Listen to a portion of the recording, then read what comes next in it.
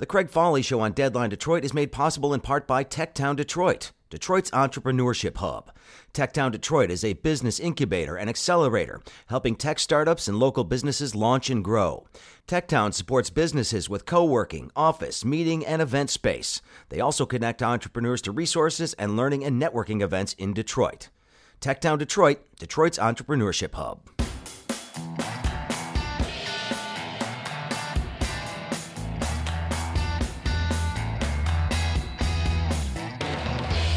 Hey everybody, happy Thursday. Welcome to the Craig Foley Show on Deadline Detroit. And on today's program, given the announcement yesterday by the University of Michigan and the City of Detroit that they want to build a new innovation center here in downtown Detroit, well, obviously a lot of the discussion is about talent and whether or not Detroit is producing enough talent to compete in the future.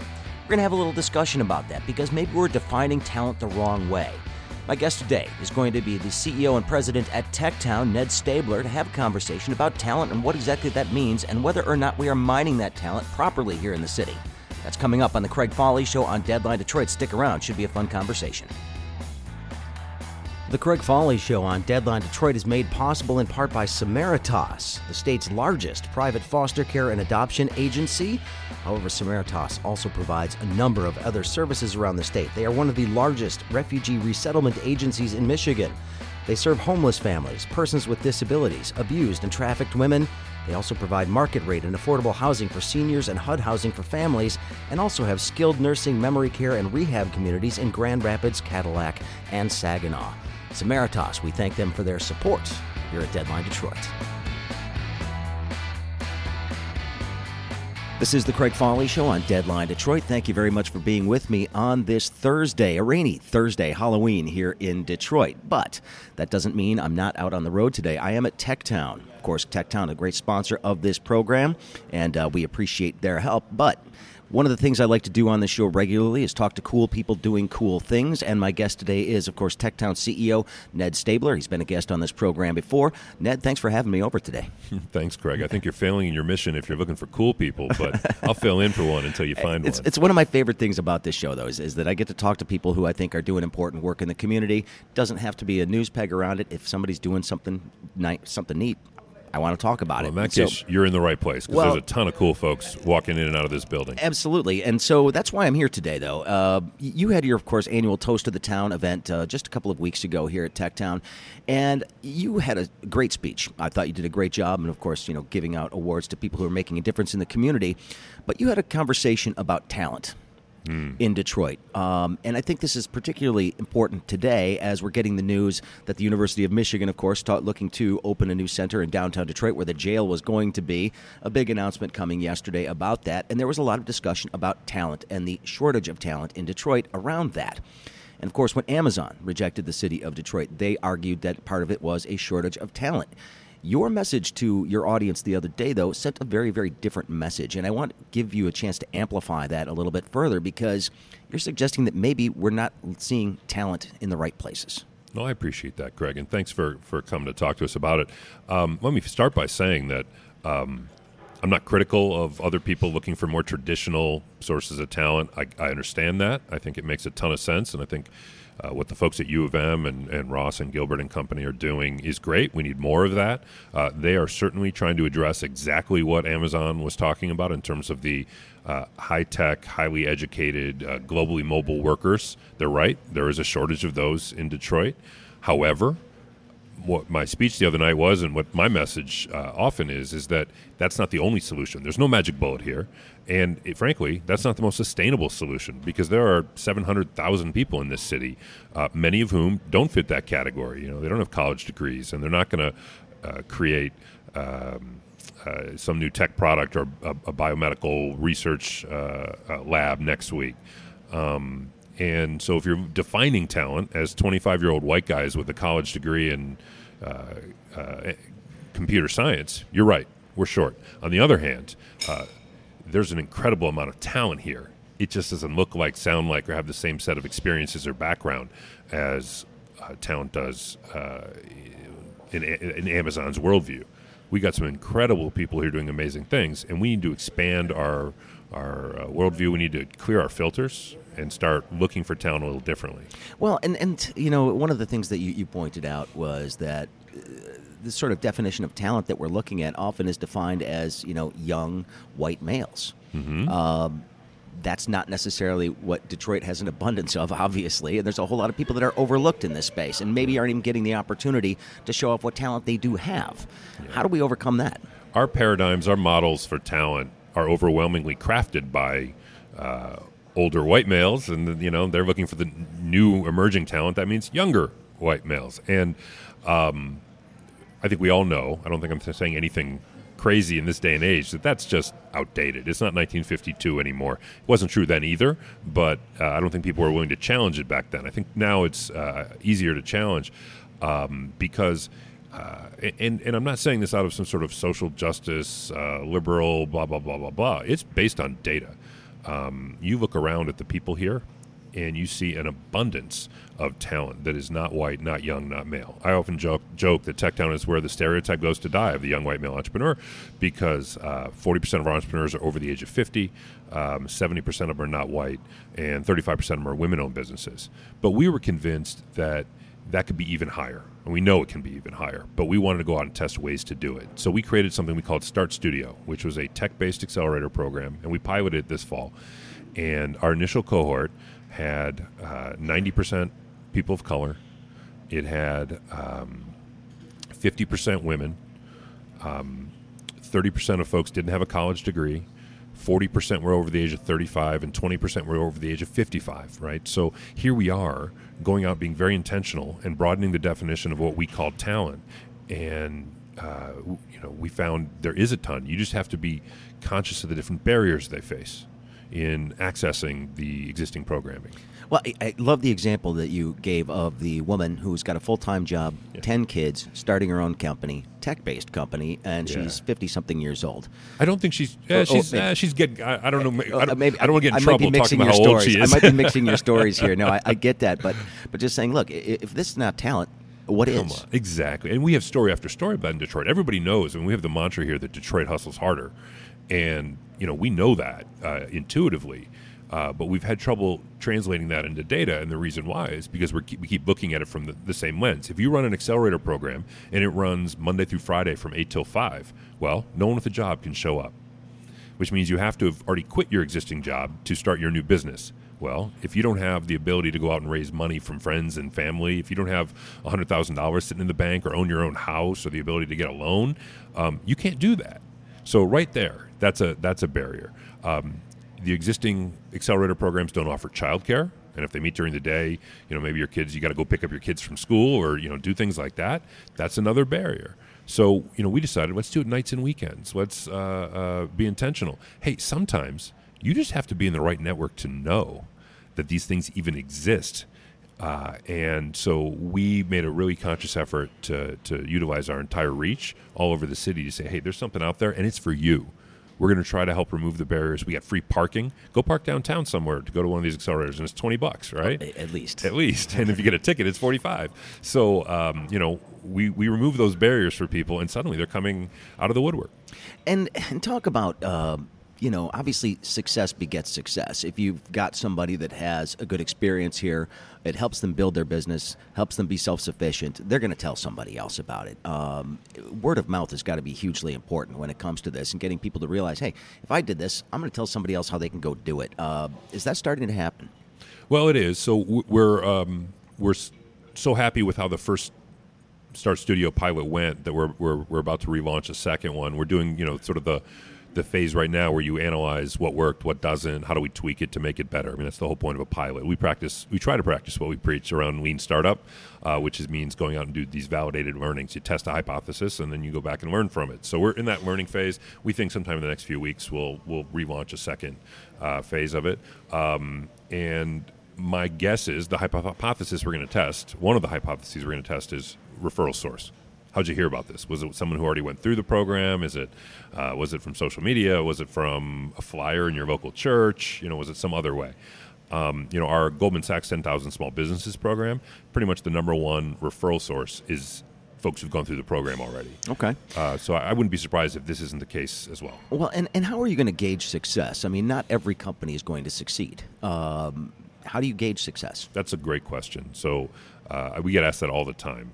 And some of our funders are very specific. They want to know how many companies were created, how many jobs were created, how much other investment was generated, et cetera, et cetera. And I respect that. Those are real metrics. They're valuable. They're not the only way to judge success, however, because if someone has been working on something in their spare time for 6 months or a year or two, and in the course of a couple of weeks or 8 weeks or 10 weeks, you can walk them through the process to really test whether there's something here, and they find out there's not. No jobs were created. No company was created. No other dollars were leveraged. But you just saved this person, months and months and months of hard work and stress and probably money that they were investing into it. And you taught them the way to validate their next idea. Does this really work without having to spend years working on it? So we call that a success. Does it result in some of the metrics that some of those folks are looking for? No. But again, that's why we need to expand our horizons and think a little differently about what success looks like. At the same time, you're reaching out to a population that maybe, again, doesn't have the access to these traditional means of financing, everything else to get their idea going.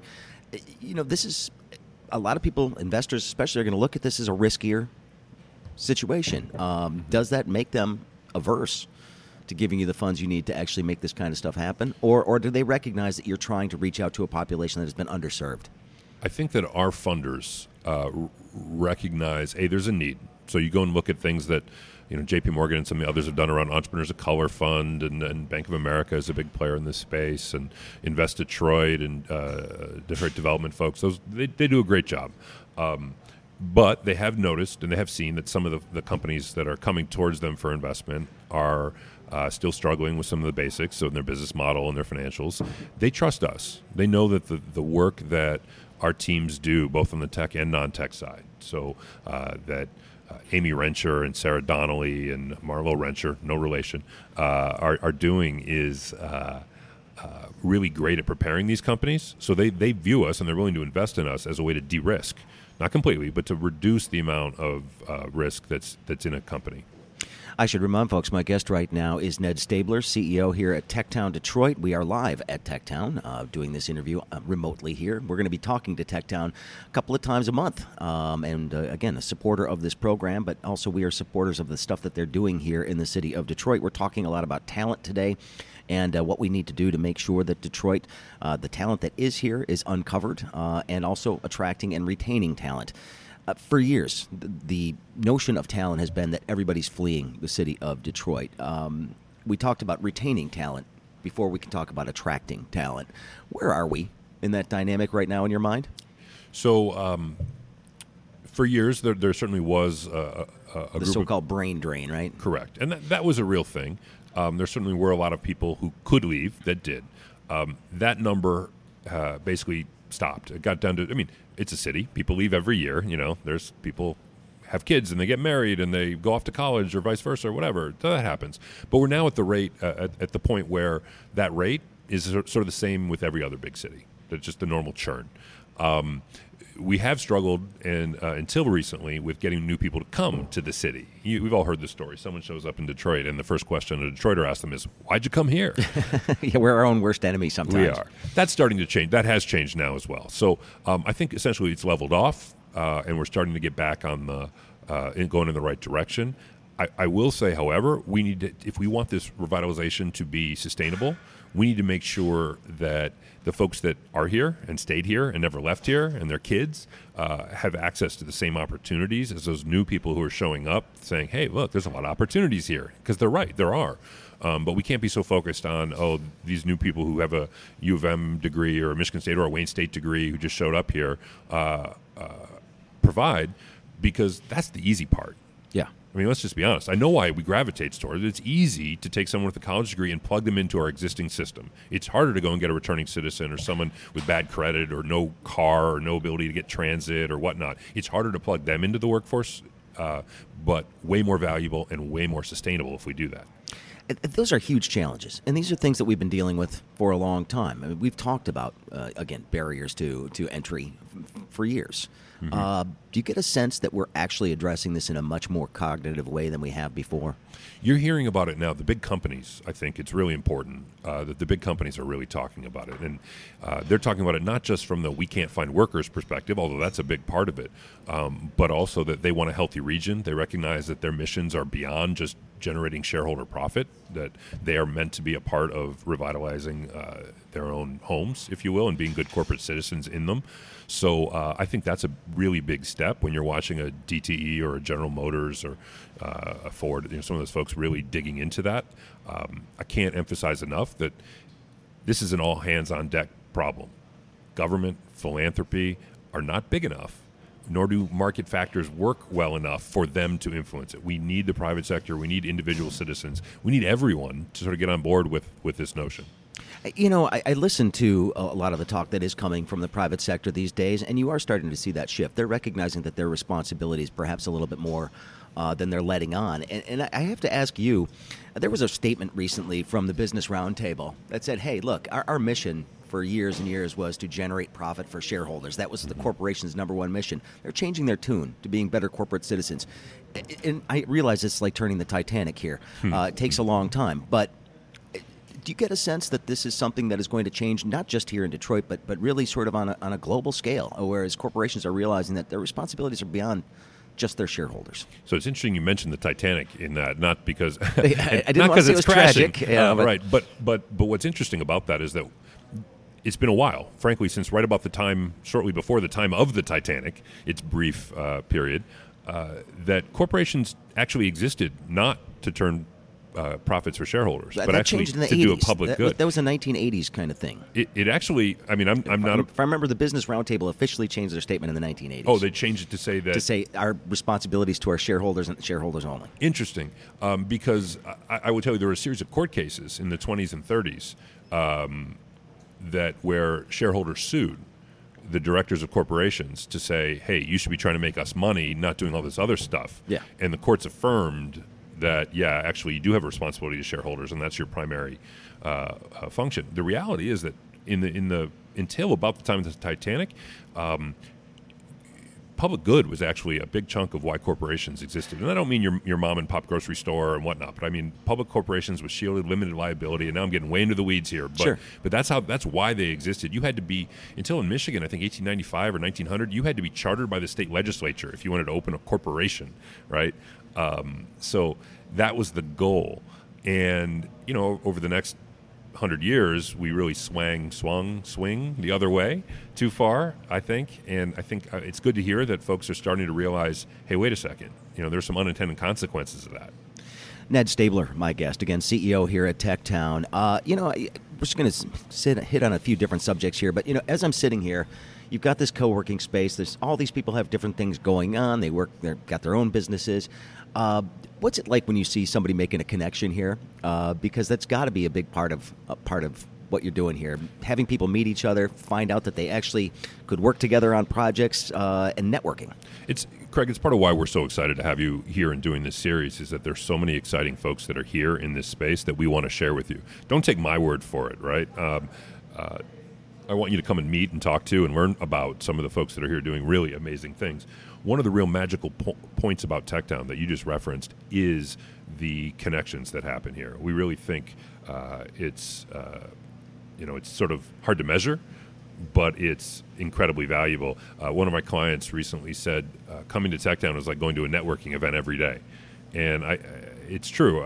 As we've been sitting here talking, 3 or 4 people have walked by that I've said in my mind, I want to introduce you to Craig, just because they're walking by here. I try to measure it, though, because I'm one of those metrics dorks. I actually put a retail traffic counter above the front door 3 years ago to measure how many people were coming in every day, figuring that's sort of a proxy for critical mass.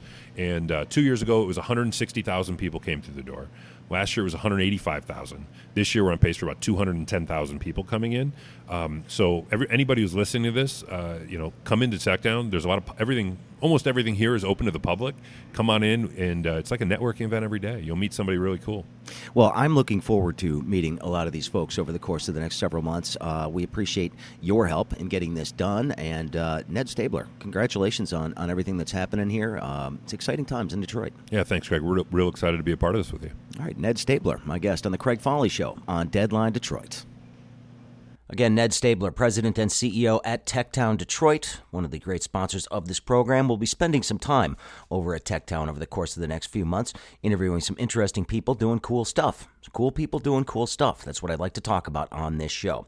Don't forget, tomorrow, some not-so-cool people, myself included, Nancy Derringer, Alan Langel, The Week That Was will be on tomorrow. Looking forward to that. There's plenty to talk about this week. It is a historic time in our nation. Regardless of how you feel about this impeachment inquiry, it is historic. So we'll talk a bit about that, and I'm sure a number of other things will come up as well. I want to remind you can get in touch with me. It's easy to do. Send me an email, thecraigfoleyshow@gmail.com is the easiest way to reach me. I'm old. I like email still, so sorry, you youngins. Go ahead. That's the best way. But if you like social media better, that's fine. Facebook, Snapchat, Twitter, Instagram, LinkedIn. You can reach me at all those locations as well, and I do appreciate your feedback and suggestions. And I just want to say thanks to everybody for being patient as I underwent some fun dental stuff over the course of the last few days. It's always a blast. And I'll tell you what, take good care of your teeth. Go to the dentist if you're at college. Make sure you keep going to the dentist when you come home on vacation. Don't blow it off, because that's when the problem started. Not going to the dentist for a couple of years when I was young, and it's just been downhill ever since. Don't follow me down this dark path, people. Anyway, have a great day. We'll talk tomorrow. The Craig Foley Show on Deadline Detroit is made possible in part by Mad Dog Professional Services. Mad Dog Professional Services focuses on putting their clients on the leading edge of technology, faster than thought possible, to capture new revenue streams. That's Mad Dog Professional Services.